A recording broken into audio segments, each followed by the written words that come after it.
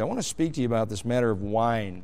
By the way, wine in the Bible, if you look at a huge, big Webster's dictionary, it's good to do that at times when you don't know the etymology of a word, you don't know where it comes from or where it's going and where they derived it. Some words, they don't even know where in the world they came from, to tell you the truth. They're not from French, Old French, or this or that or the other. But this word wine that is used in the Bible, it really refers to jelly, grape jelly, and different things, even current. And then it applies also to the pure fruit of the vine, as well as in connotation. You always need to look in the Bible and see the connotation of and that which comes before and after it. Don't ever take a verse out of context. And like the Lord Jesus, I believe that which was there at the communion, I do not believe it was fermented juice. I just don't believe it was at all. And that which was brought there and Jesus created at the wedding, I do not believe it was fermented juice. It says after they'd well drunken, and there's many reasons I hold to that. But when you see the word wine, you really need to realize that stood for the pure grapes. You know, they get up there and they used to, with their feet, they get up there in there with their feet and they'd squeeze them all out of the wine press and so forth. And it's pure juice. I hope they washed their feet before. But anyhow, and I know there are great and good and godly commentators that differ with me on this, and yet I just, it says don't even look at it when it's moving itself and it's doing things. By the way, I need to clarify this as well. It says they that tarry long at the wine. They had to tarry long at the wine in the Bible days to get drunk. Hello? It was not as strong a fermentation with the distillation and everything we have today. It's unbelievable. The beer and the vodka and all the other things are just so strong, and you need to know that as well. That in those days that it was not as strong, and so they had to tarry there a long time to even get drunk. But we in America, the safe thing is to stay away from it and do what the Bible says. And the Bible has a lot to say about alcohol. We're going to consider it tonight. It has a lot to say about drunkenness. It has a lot to say about consumption of wine. And I think we've only, that I know of, in all my time of pastoring and preaching, I've only known of one fellow, and he wasn't in this church. And he left this church. I don't even know why he left or whatever, but I know one thing. He went to all of our people and went to all of our single soldiers. He was married. And I kind of liked the guy, but he was wrong on alcohol. And it was getting to the place where we were going to go up to him and just say, listen, you either be quiet about this or move down the road. You cannot be talking to our fellows about this alcohol consumption. He just had to tell everybody what he thought, and what he thought was not wise. Very unwise, and it's not what we believe. By the way, here's what we believe, and I just spell it out to you. By the way, this is the Southern Baptist Convention Church Covenant. I'm just reading this little part of it now, and we hold to this as well. And by the way, I know that they took this out of the General Association of Regular Baptists because I read theirs and they left it out.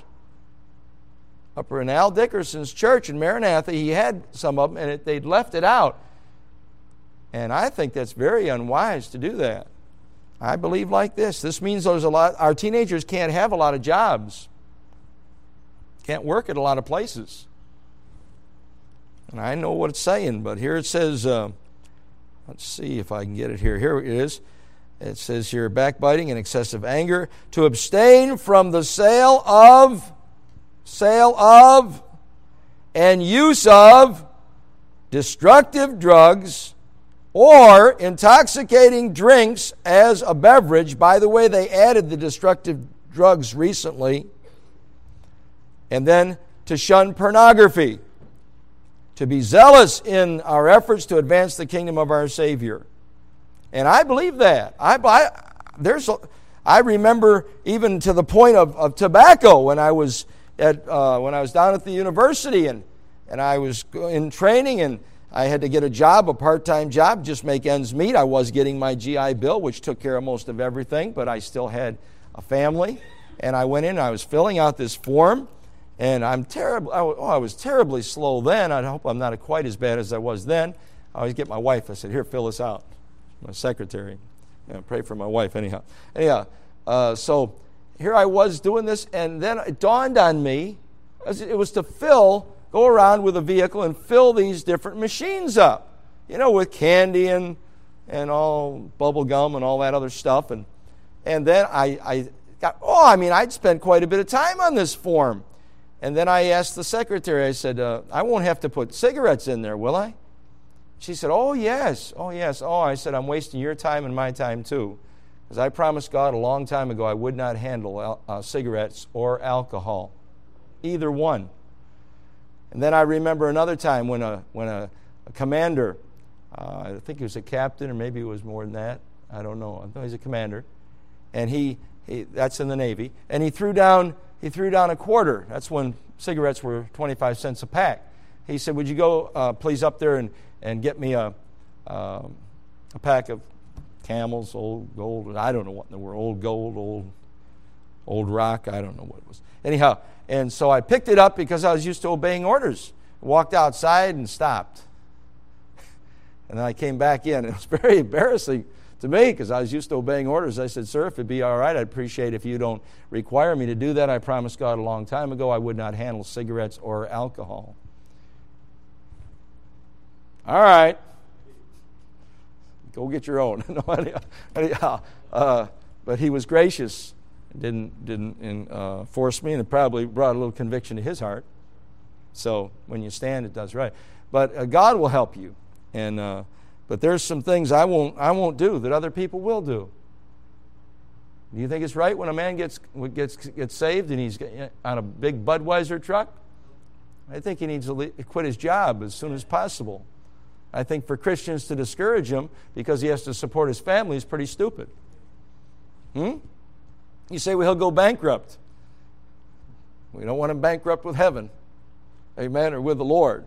And so, by the way, in our introduction, our president, George W. Bush, met with two dear brothers, Clarence Sexton, I believe it was, and met with the Open Door Church there. Who's that one there now, Brother Walton? Norris Belcher. Norris Belcher was the one that told me this down in Baytown at a Sword of the Lord conference. And Norris Belcher said that he and Clarence Sexton were invited to the president, a meeting by George W. Bush. And it was about a certain thing.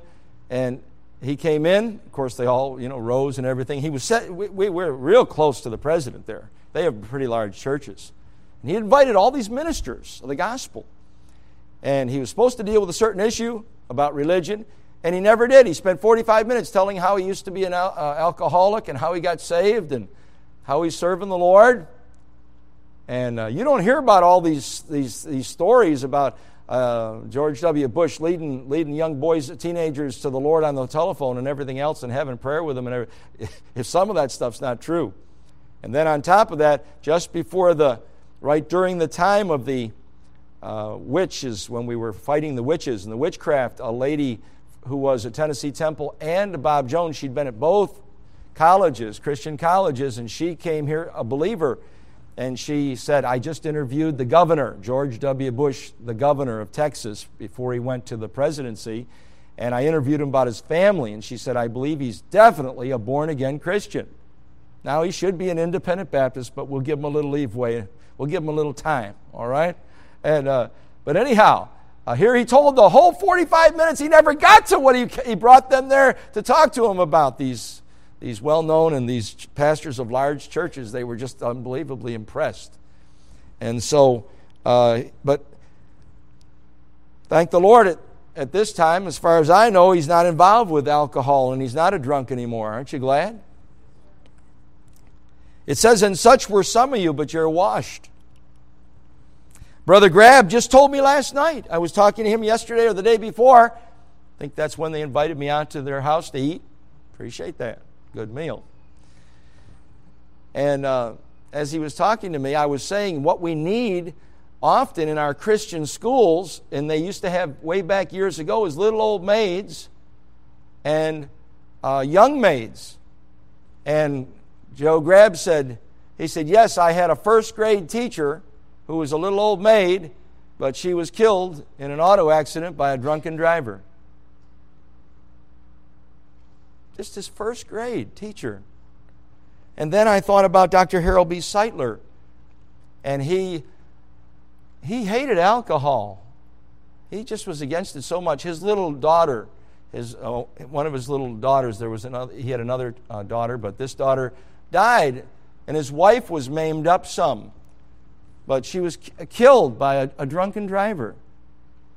And then Mrs. Bowen, who sat there in Farmville, North Carolina, in our pre-service time on Sunday night when we had our soul-winning class.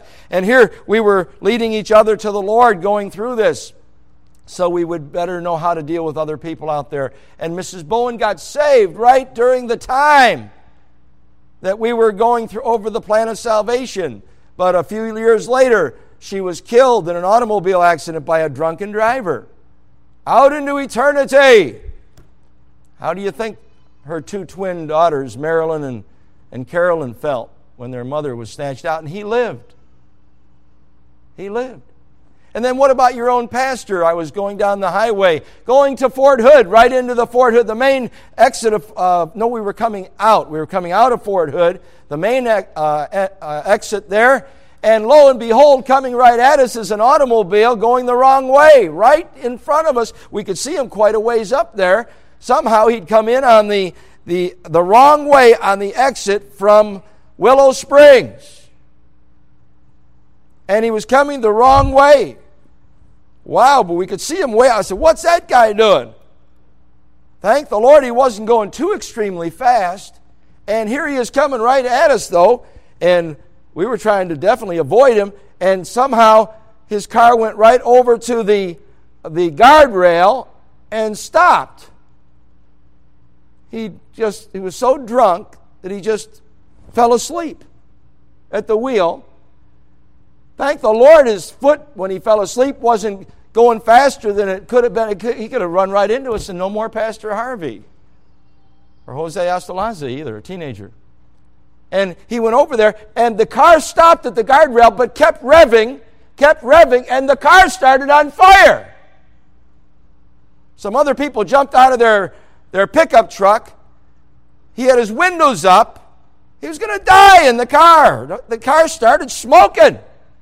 And so they took something, and they had a pickup truck, smashed the window, drug the guy out of there, and saved his life. I'm telling you. Just a sad thing. How many of you know anybody that died or were maimed up from a wreck? How many of you all know anybody like that? I see too many hands. I see way too many hands out there. Well, let me see how many it was. 1, 2, 3, 4, 5, 6. I'm seeing adults too. 7, 8, 9, 10, 11, 12, 13, 14, 15, 16, 17, 18. 19, 20. One would have been too many. That's too many. And people are going to try to justify alcohol, consumption of alcohol. I'm telling you, sad situation. That's what I want to talk to you about tonight. But I want to speak to you from the Bible, from the Word of God. The Bible has a lot to say about it. Turn to Jeremiah 35, verse 5 through 10 and 14 through 19 with me, please. Jeremiah, this is where we are in our family devotions. I hope you're somewhere in your family devotions. If not, start again. Encourage yourself. I hope you're somewhere. I'm over in, Job. I'm over in Job, and by the way, that's where I'm getting my sermons from. Either our family devotions or my personal devotions. And, by the way, you need to have the Word of God on your heart. Brother Buhorn, you notice that fellow, that we were talking to him, we were getting somewhere. When I started quoting Scripture to him, all of a sudden, what had been planted in his heart by his preacher grandfather. Just seemed like, then he said, oh, maybe I'll come and hear you preach. Not my fancy words. The Word of God is what arrests people. When you go over there and witness to somebody, open the Bible up. I've talked to some people, get nowhere, and all of a sudden I open the Bible up and the presence of God accompanies the Word of God. Now that's not always the case, but it's the Word of God that'll do the job. And just give the Word. That's the same way with those two boys tonight, 18 or 19-year-old fellows. One went to Pershing Park a great deal. The Word of God. I just kept quoting the Word of God, and everyone, did you notice that one guy, he'd look up at me every once in a while. He hadn't heard any of that. I asked him later, I said, how much, have you heard much of this before? He acted like, no, I haven't heard hardly any of it. All it was Bible. And then I told him, I said, faith comes by hearing, hearing by the Word of God. I really should have got my handcuffs out and compelled them. They made me to come. We invited him to come to the service here. And who knows? And the one fellow said, well, how are you supposed to be dressed? You know what the answer is? You dress in the best you have. I said, you could come just like you are. The one fellow said, well, I wouldn't even do that. I need to be dressed nicer than that. That's a good idea, too. I didn't say, oh, no, come as you are, just go, and push it. But I said, just wear the best you have. We're coming in the presence of the God of glory. Amen? And we need to be acceptable to Him. And just do your best, but pray for those young men. The Word of God is so wonderful and powerful. All right, you're in 35. This is about the Rechabites and Jonadab. And so let's stand for a moment here again. We already through the introduction to the message. And this, just with all those hands, I really didn't expect that many hands to go up. I really did not expect 20 hands to go up. That's too many, isn't it? Oh, my. You know what that means? By the way, my son Stephen, he was asking me last night. He said, Dad, I was going to go out and take my family out to eat. And then he said, I prayed about it the second time, and then I told my wife, we're not going out to eat. He says, am I crazy, Dad? He said, we do go out once a week. This was with all the kids. And he said, we all had the coupons and everything, but I thought, after I prayed the second time, I didn't think we should go. I said, you can't pray too much, Steve. I wish some other people were calling me, asking me about that. Amen? Need to pray more. Pray about everything. Because your loved one might get in that vehicle and ride off over here. My wife almost got killed over at Luby's the other day when that guy drove through there. She went over to Piccadilly's instead. Just to have a little salad. And she just sat right where that guy drove through there. I often think about that. Louis Carabella was shot there and almost killed. 20-some people were killed and 40-some were injured by that maniac. You better pray about everything you do. Pray about it when you get in the car. Pastor Ebron always used to say, we're getting ready for our trip. Let's bow our heads for prayer. Ask the Lord for safety. Much more dangerous than getting into an airplane. Automobiles. Very dangerous. Jeremiah 35. Pray about everything. I want to read verse 5 through verse 10. Follow with me, please, as we look at the Holy Scriptures. And I set before the sons of the house of the Rechabites pots full of wine and cups, and I said unto them, drink ye wine. But they said, we will drink no wine. For Jonadab the son of Rechab, our father commanded us, saying, ye shall drink no wine, neither ye nor your sons forever. Neither shall ye build houses, nor sow seed, nor plant vineyards, nor have any. But all your days ye shall dwell in tents, that ye may live many days in the land where ye be strangers. Thus have we obeyed the voice of Jonadab, the son of Rechab, our father, in all that he hath charged us, to drink no wine all our days. That's the first thing mentioned as well. In all these other things about houses and everything else, the thing you need to really major on is the wine situation. Do you get that? Follow with me now. It says, our wives, our sons, or our daughters, nor to build houses for us to dwell in, neither have we a vineyard, nor field, nor seed, but we will dwell in tents, and have obeyed and done according to all that Jonadab our father commanded us. Now to verse 14. The words of Jonadab the son of Rechab, that he commanded his sons not to drink wine, are performed. For unto this day they drink none, but obeyed their father's commandment. Notwithstanding, I have spoken unto you, rising early and speaking, but ye hearken not unto me. I have sent also unto you all my servants the prophets, rising early and sending them, saying, Return ye now every man from his evil way, and amend your doings, and go not after other gods to serve them, and ye shall dwell in the land which I have given to you and to your fathers.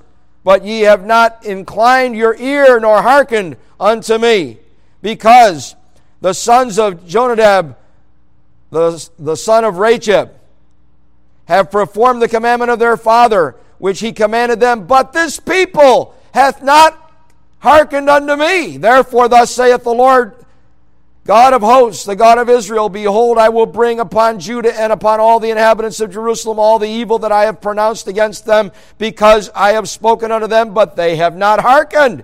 And I have called unto them, but they have not answered. And Jeremiah said unto the house of the Rechabites, get this now, listen, Thus saith the Lord of hosts, the God of Israel, because ye have obeyed the commandment of Jonadab your father, and have kept all his precepts, and done according to unto all that he hath commanded you. Therefore, thus saith the Lord of hosts, the God of Israel, Jonadab, the son of Rechab, shall not want a man to stand before me forever. Our Father, bless the word of God. Help us to see the destructiveness of alcoholic beverage, wine consumption. May we stick with soft drinks instead of hard drinks, our Father, lest we be involved in something that would cause someone else's life to be taken away, and so offend our great God and our holy Lord God of heaven, the Lord of hosts. May we obey the Scriptures. May we obey the spirit of the Scriptures as well. We'll give thee praise in Jesus' name. Amen. Amen. You may be seated. If you would look in Judges chapter 13, verse 4, 7, and 14, you'll see there that Samson was a Nazirite. His mother was told by God Almighty, by an angel sent from God, not to partake of any fruit of the vine at all, and that her son should never partake ever of the fruit of the vine, Samson. And you know, isn't that something? He began to deliver the children of Israel out of the hands of the Philistines, and the Philistines are always, in my opinion, a type of the flesh, like Amalek. They're always, weren't they always popping up, always causing trouble? The Philistines with David. Oh, all the way through, seems like. Trouble, Amalek, and then the Philistines. And so he began to deliver them, but he was the greatest. He was the strongest man that ever lived. I don't know how many times, if not, it's not mentioned as much of him as almost anyone else in the Bible that he was filled with the Spirit. He had power with God. He was the strongest man that ever lived, outside of course, our lovely Savior, the Lord Jesus Christ. They even have, I saw some the other day, Samsonite luggage. Strong luggage. They used to say you could just jump on that stuff. They get that from Samson. It says, For the child shall be a Nazirite from the womb to the day of his death. All his days. And the Nazirites, I believe most of them were not all their days, but they could just take on the Nazirite vow for a period of time. And even the females, it mentions that about them there somewhere in the Scriptures as well. And so, what about Noah? Genesis 9, verse 21 and 24. He got drunk after he got off the ark. He was in the ark for a whole year, preserved of God, protected by God, kept alive by God, and he becomes a husbandman, and he grows the grapes, and he makes the wine, and he gets drunk. And his sons, you remember, and he became naked. By the way, nakedness often comes from drunkenness. You look at when Moses came off of the mountain, they were naked to their shame. And they were drinking. I'm sure they were drinking. Oh my. Terrible. But here, getting back to Noah. It says that Noah found grace in the eyes of the Lord. But then when his two sons saw his nakedness, the implication is here, don't look on the nakedness of your father. We're not a bunch of mules and horses and dogs and hogs. We're God's creation. And they looked on their father naked because he had gotten drunk. Japheth and Shem didn't look. Canaan came in first. Ham came in first. And then what did it say? Cursed be Canaan of Ham. A servant of servants shall he be. And you remember what the two brothers did, Japheth and Shem, and they walked backward. They took a sheet or some kind of a blanket or something, and they didn't want to look at their father's nakedness that their brother Ham had told them about. And instead of, we don't know what he did, but he was not respectful, we know that. And he went backward and covered up their father's nakedness. Didn't want to look at their father's nakedness. Modesty would be good even for men, wouldn't it, fellas? As well as the women. And so, what? They were blessed. They were enlarged and blessed, but cursed be Canaan of Ham. A servant of servants shall he be. Looked on his father's nakedness and did not. But what? He shouldn't have got drunk and he wouldn't have been naked. Terrible. Then Lot. What about Lot? He gets out of Sodom. Mrs. Lot didn't get out of Sodom. She became a pillar of, she got out, but she became a pillar of salt, a monument to worldliness and wanting to look back at the things of the world and loving the things of the world instead of the things of another world, heavenly things. He got out of Sodom, but what happened? Somehow they brought something with them. When they left so much in a hurry, it seems like they gathered up the whiskey bottles or whatever, the wine bottles or whatever. Because up there when they went up, you recall, in the cave or whatever in the world they were in,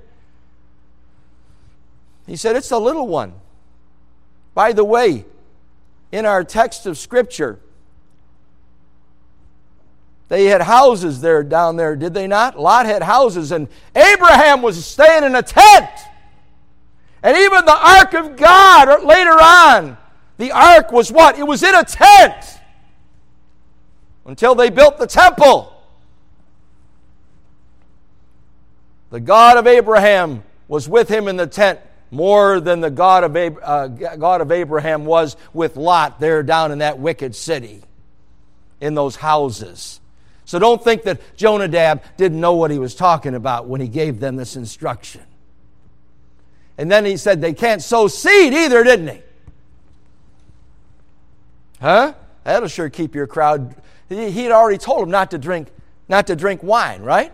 Any wine. So make sure they don't be growing. They're not growing vines and having grapes that they could get drunk on. Just stay away from it. You say it's extreme. Well, sometimes you have to be extreme. It says they obeyed their father, Jonadab, and God blessed them for it. I don't know anybody that's ever been not blessed from staying away from alcohol. But I know a lot of people that have been cursed by being too light about it. Tried to feed that junk to me down there in the basement where they're playing cards over there at Thunder Bay, Canada, in our family get-togethers. Yeah, they always do their meanness down in the basement.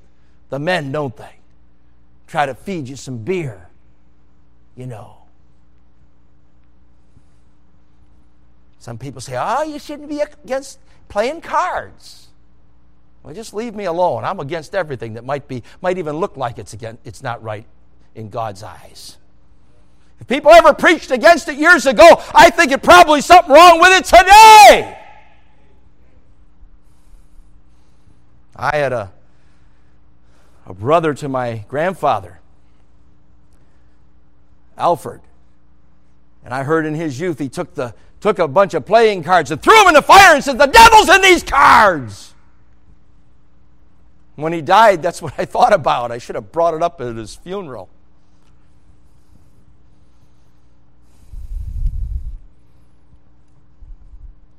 Don't you think that the old Methodist church that he was in years ago probably was against it? I'm talking about way back. Well, what happened to Lot's daughters? Lot's daughters got their own father drunk and had incest with him, and what a mess. And you come up with Moab and Ammon, the enemies of Israel. What a mess.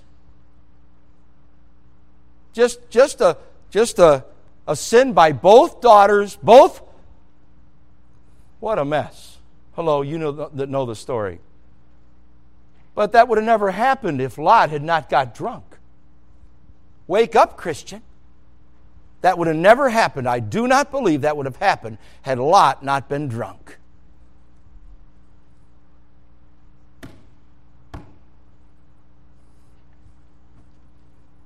That's the last you hear of Noah until you hear about him in another part of the Bible. It seems like it's the last you hear of Lot until you hear about him in the New Testament.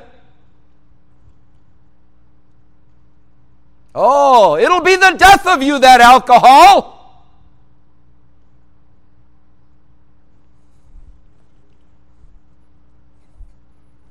Wine is a mocker, it says in Proverbs 20, verse 1. Do you want something mocking at you? Wine is a mocker. One of Job's comforters mocked him. He said, "Mock on." Who wants to be mocked? That's what alcohol do to you. It'll make you naked to your shame and then mock you. It'll make you run into some person who's an innocent person, even a good Christian, and you'll kill him with your automobile just as well as you did with a gun. And it'll mock you. They that tarry long at the wine, I said that before. It says, "Look not thou upon the wine," Proverbs 22:31. Don't even look at it when it moves itself, when it starts fermenting and it turns color. Don't even look at it. And Jonadab said, "Don't even plant it, amen. Stay away from it. It's dangerous." In Proverbs 31:4 it says, "It is not for kings to drink wine, O Lemuel." If it's not for kings, and we are priests and kings, are we not? A royal priesthood! Stay away from that stuff. It's not for kings to drink wine, lest we pervert judgment. Unless those other verses after that bother you a little bit, they didn't have the medications that we have today. And to tell you the truth, that was part of their medicine, to say the least. But we already told you just in the last few weeks about a preacher that used to be on that. Then he got saved, and the doctor encouraged him to drink a glass of wine a day. And a well-known preacher had way over 1,000 in his church attendance. Had a Bible college. He was over the Fundamental Baptist Fellowship, one of them. The FBF, I think it was. He edited a couple books. Pastor Hammond's even read one of them while he was in the hospital. One of our girls are reading one now. My wife was saved under his ministry. What would you think about Pastor Harvey if I started listening to some heathen doctor? I don't care if he calls himself a Christian. Don't you give me any wine to drink. Especially, but no, he'd had the problem before. It just broke my heart when I heard about it. There are so many people that will never go to church again who were part of him and had high look for that pastor, and they'll never serve God like they ought to again. Same thing happened with Jimmy Swaggart and Jimmy Baker. Whether they were crooks all the way along or not, it matters not. A lot of people quit serving God And it was harder to go soul winning door to door after those men fell. Oh, if that's a Christian, I don't want anything to do with it. Don't you tell me. I went there to people's doors. I have always been knocking on doors since the day I got saved and giving out these gospel tracts. I plan to do it till I can't even walk. Amen. And get into a wheelchair and then just push me around. I'll still give them out. And those people that are coming out there to stop me, I'll ask somebody to run them over with my wheelchair, break their leg, and they'll never forget me, or their foot. No, I'm a nice fellow most of the time. Don't tell me I can't give out the Word of God. I'll give it out anyhow. Oh, is it not sad? We don't live to ourselves. We don't die to ourselves. Whether we live, therefore, we live unto the Lord. Whether we live, therefore, or die, we are the Lord's. I'm a purchased possession. He purchased me with His blood. And I have no right to tell God what I should drink or what I should eat. I should do what God wants me to do. And the wise Christian never sanctions any of that alcohol. It's dangerous. It'll ruin you, fella. What an example, poor example you'll be to your children, to all your relatives, to all your friends. By the way, I thank God that they're still printing these. This is the convention. It says Broadman and Holman Publishers. I'm telling you. Thank God they'd even put those other things in there too. And keep the old things in there. I hope they're still preaching about it. But I'm thankful I'm an independent. Some people say, I'll go to a convention church. Yeah, and you'll never hear an independent Baptist preacher probably again. And you'll never hear another independent Baptist missionary again. And I'll tell you what, our independent missions went way over and above and just took over for the Southern Baptists. Because we did it the way God wanted it done.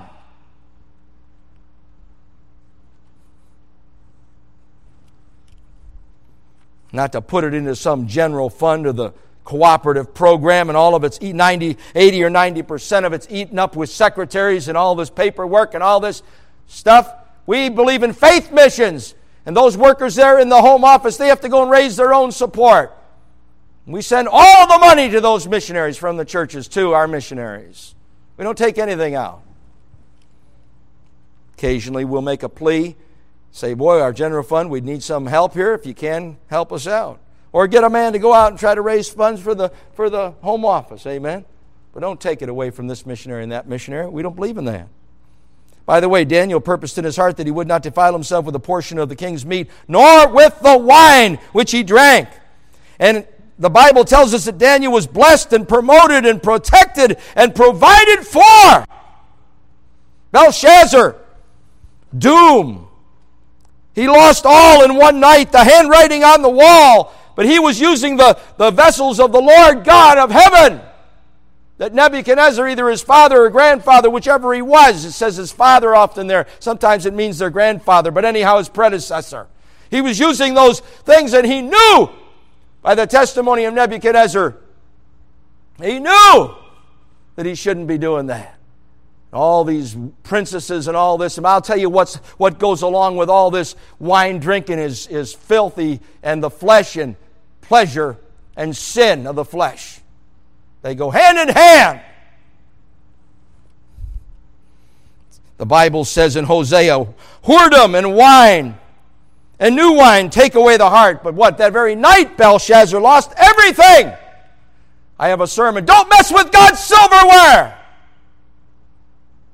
Or leave God's things alone. Drinking wine out of God's vessels out of the temple. Oh, God will do something. He'll rise up and write something on the wall for you, friend. But oh, that wine, isn't that a terrible thing? How many people it's destroyed? It says whoredom and wine go together. Whoredom and wine and new wine take away the heart. Amos 2:8. And they drink the wine of the condemned in the house of their God. By the way, John the Baptist, As Samson was the strongest man that ever lived, the greatest man that ever lived next to Jesus was John the Baptist. And the Bible tells us in Luke chapter 1 verse 15, and he shall drink neither wine nor strong drink. John the Baptist was a Nazarite unto God. I believe Samuel was too. These that are dedicated to the Lord need to stay away from alcohol, and we're all priests and kings. We're all believer priests and kings. You say, that's too straight for me. Well, Jesus said, straight and narrow. He gave the law the second time, didn't he? Matthew in the Sermon on the Mount. Say, it's a little too strict for me. It says, broad and winding is the... wide is the gate, and broad is the way that leads to destruction, and many there be which go in thereat. Jesus said that. But straight is the gate, narrow is the way that leads to life, and few there be that find it. We're on the straight and narrow. Pastor Magnuson's brother up there in Minnesota somewhere, and they call it the Straight Gate Church. Hallelujah, it's a straight gate. Drunkenness of Noah, Lot, Belshazzar. You know, Eli thought that Hannah was drunk there when she was praying. I'm glad he was wrong. But Eli didn't think much of drunkenness, did he? He said, put away your wine.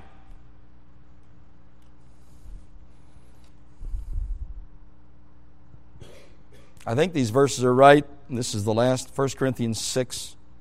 Look here with me, please. Just a couple other verses and we'll be through. 1 Corinthians. New Testament. Because most of this was Old Testament. 1 Corinthians 6, 5 and 6. 5:11, first of all. 1 Corinthians 5:11. Look there with me, please, if you have a Bible.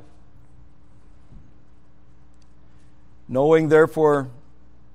No, I'm 2 Corinthians. 1 Corinthians 5 and verse number 11. 5:11 says, But now I have written unto you not to keep company if any man that is called a brother be a fornicator or covetous or an idolater or a railer or a drunkard. If you don't drink anything, you're not going to be a drunkard. He's called a brother, or an extortioner. That means taking excessive interest, I believe there. And then it says an idolater. You know what that is? Idol worship. Covetous. Oh my, we should not be covetous. We should not want what other people have. Hello? Be very careful about that. My brother, I got a microwave for my wife. She did a lot of cooking. I don't think my brother's wife did much cooking. But he was always a step ahead of his 2-year younger brother. And he had the big job, and I didn't have any job. I said, I'm going to go buy my wife a microwave. It wasn't a month or two, and he had one for his wife. Sometimes you'll buy a new car. Someone else has to go out and get another new car. That's not wise. Amen. But Pastor Hammonds doesn't do that kind of stuff. I say that again. Pastor Hammonds doesn't do that kind of foolishness. He waits and buys a car when God wants him to buy a car. That's the spiritual way. I don't care how much money you have. Just because someone else gets one, don't you go get a newer one. Amen? I knew a lady in our church in New York, and I got one of these. We had a house that you'd freeze to death in. You'd freeze in this house. It was humongous. It was a castle. Our church building right next door to it. Linda remembers that. That's when you slept out in the car and we almost forgot you all night, Linda. Thank the Lord she squalled in the morning. Oh, my Linda's out on the doorstep. We forgot her when you have a bunch of kids. And we were up there and we got these electric blankets because it was cool. Someone else had to get one the next month, you know. We got a van up in New York. We got a van. This is a fact. I've told some of our people this before, but I'm telling you, you do not need to be covetous. I don't care if you're the richest person in this church. Instead, you need to be like Brother Dormany over here. Amen. says this thing's got over 200 and some thousand miles on it. Amen? Get what God wants you to get. We got a van up in New York. We were praying for months for a van, and we got this van, and it was so new and so nice that some of the people who were supposedly going out trying to find one for us wouldn't even go outside and look at it because it was nicer than what they had. And it wasn't our personal van. It was the church van. That's stupid. And that's not all. It's covetous, too. You ought to thank God. You ought to say, it'd be nice if the church had a brand new van for the glory of God and the praise of God, and someone comes up and says, I'm going to put all the lettering on it for nothing for you, too. You ought to rejoice when other people get vehicles and just thank God you have one yourself. Now, we're all prone to want so much because we all have too much to begin with. I said we all have too much to begin with. The problem is we want more after we have too much to begin with. What we need to do is we need the power of God to go out and win sinners to Jesus. That's what we need. And we need to get on our knees and learn how to pray and read the Bible and become authorities and be like Eon Paisley said, you preacher boys, you know the Bible better than anyone else in your congregation. You study that book, know that English Bible. It says, or a drunkard, or a railer, a drunkard, or extortioner, and with such an one know not to eat. If a brother, by the way, that person that was in our church, and I love him in the Lord, but I asked him, I said, have you ever been drunk since you became a Christian? He was trying to justify alcohol. I said, yes. Or have you ever drunk alcohol? And I think he said he'd been drunk too. Sorry, I'll take my road. But you even have, as a pastor, you have to, I was thinking if he didn't get his act together or get on down the road soon, we're going to have to confront him. We're not having people doing that and telling all our single soldiers what he thinks about drinking alcohol. No, you just go down to the next church and you'll give account to God for what you do down there too. Hello? Chapter 6, verse 9 and 10. 6, 9, and 10 in 1 Corinthians. 6, 9, and 10. Look at this now. Know ye not that the unrighteous shall not inherit the kingdom of God, but be not deceived, neither fornicators, nor idolaters, nor adulterers, nor effeminate, nor abusers of themselves with mankind, nor thieves, nor covetous, nor drunkards. There it is again in the same book. A little later in the epistle, the letter. Nor revivals nor extortioners shall inherit the kingdom of God, and such were some of you. There's that verse. But ye are washed, but ye are sanctified, but ye are justified in the name of the Lord Jesus and by the Spirit of our God. Our Father, we thank Thee for Thy love. We pray, our Father, we would hate the alcohol that would destroy us and destroy our children and cause and claim the lives of so many precious ones that we even know and knew personally. Our Father, help us to hate it. Help us, dear Lord, when we think we stand. Take heed lest we fall. May we treat it. Though, Lord, I've never been involved with it. Dear God, I don't ever want to be involved with it. I don't want anything to do with it. I don't want anything to do with immorality. I want to keep to my wife. I want to keep to Thee, Lord. I want to keep in my Bible. I want to keep my knees on the floor. I want to learn more about prayer and fasting and everything about Thee, Lord. I want to learn more about heaven. I want to learn more about hell so I can tell people to avoid that place like we tried to do this morning. Our Father, help us to stay away from this that could distort our thinking and cause us to look at other women instead of our wife and our God, our Christ, our Savior, our Redeemer. Our Father, help us to not even want to handle it, not even want to be a part of it. And teach us the same with tobacco, our Father. Help us how we need help. We ask and pray in Jesus' name.